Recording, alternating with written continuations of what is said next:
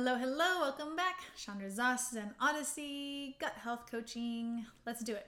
So I'm going to talk to the parents today, and everybody can listen because I think that there's all a part of us that's a kid and there's all a part of us that's a parent. So I think sometimes parenting our little inner kid is some of the best work we can do. And if you're going to be a parent one day, this will also be useful. Welcome!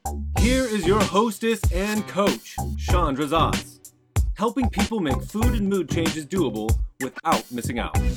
Go ahead, high five that like button, subscribe and share while you're there. What I find with one of the biggest desires with parents is patience.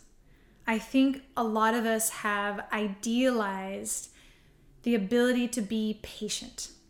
And I hear a lot of parents wanting to be more patient, wanting to be less impatient. And becoming a parent, being a parent, is one of the hardest things I've ever done. It is pushed me in some incredible ways. And I would say one of the best things that I've gotten out of it is patience. I've learned how to be more patient. So I want to talk to you guys a little bit about my mindset of how I cultivate and create patience. And this totally applies to gut health and how we parent ourselves. I find that a lot of gut health is related to our relationship with ourselves. And so if you're a parent, you can think about your kid, and everybody can think about their inner kid. So what I find when we're impatient, it's because we have expected something to go a certain way and it's not going that way. And having a kid is one of the biggest examples of this.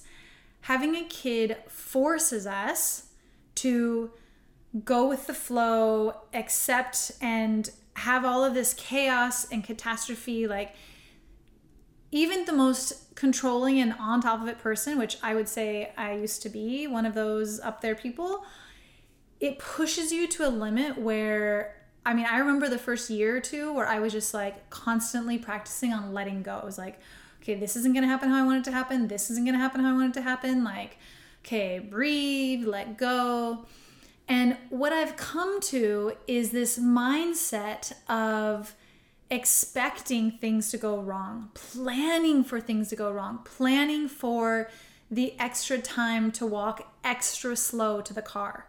I like to be on time. I like to be efficient. I like to be on it. And when I was pushing my little one to follow my schedule, it was creating all of this chaos and all of this tension. And I had a talk with myself and I was like, she doesn't have anywhere to go. She is learning about this world. She's learning about how I am in this world. And do I want to teach her and show her and role model for her to rush through everything and to sacrifice the connection and the slow pace for getting there efficiently? I still like to be on time, but what I do is I just plan for extra time. At her school, a couple of the parents one day stopped me and they're like, "You're always on time." And it's true, I was, but I was leaving with 20 extra minutes of time to go slow and stop and look at the leaf and go back to the house to change the shoes. Or I always left extra time so that we could have a time to get there in a really slow way and in a really present way, which I think is one of the biggest gifts to being a human and to raising a small human, is allowing and cultivating the space for presence. I also think that presence is very connected to patience, because patience is a certain type of accepting of reality, of being aware and being present for what is. And so my mindset as a parent is to allow a lot of extra time and space for all of the mistakes and all of the messes and all of the wandering, like the beautiful wandering that kids do, like the leaf over here and the rock over there. And that is a really beautiful, special way to explore the world. And I don't want to take that away from her. In fact, I want to relearn from her what it's like to like look at the dirt and put our hands in the dirt and feel it and experience it. I don't want to just rush by life. I want to be patient. I want to embody that. I want to allow her to be that way, to be present and to explore. So when this comes to mindset for all of us who are not actually parents, but for those of you who are parenting yourself, parenting your own inner child, the mindset that you can take from this is to allow yourself to be messy. Allow yourself to make mistakes. Give yourself the extra time.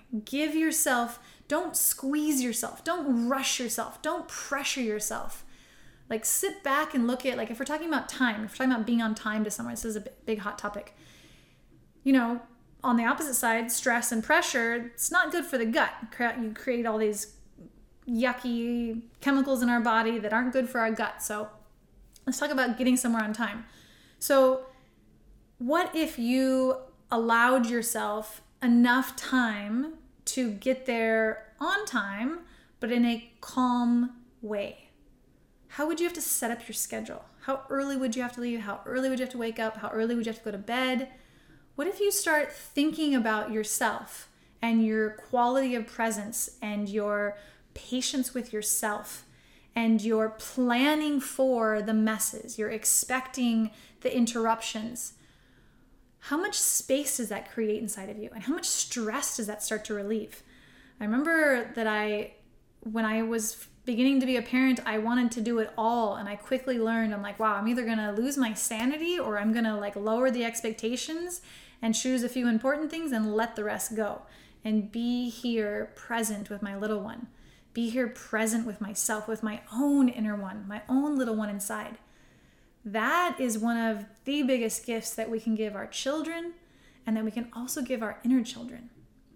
So that is how I have come to become I would say a pretty patient parent. I would say I'm up there with the patience, and it's a really beautiful way to be a parent. And it's possible. It takes some mindset, it takes some expecting and planning, and it takes some mental management. And it also really takes allowing the negative emotions, like allowing my little one to have her fits and to scream and to have her moments, and just be there with her and allow her to have it for 1 minute, and then it passes. Like patience for those negative emotions, not letting my brain go to the place where something's gone horribly wrong and we need to stop the crying right now. We need to stop the negative emotion. It's also an amazing tool to learn and to embody and to model for our little ones. So patience, it's a mindset. You've got it. And have a beautiful day. And thank you so much.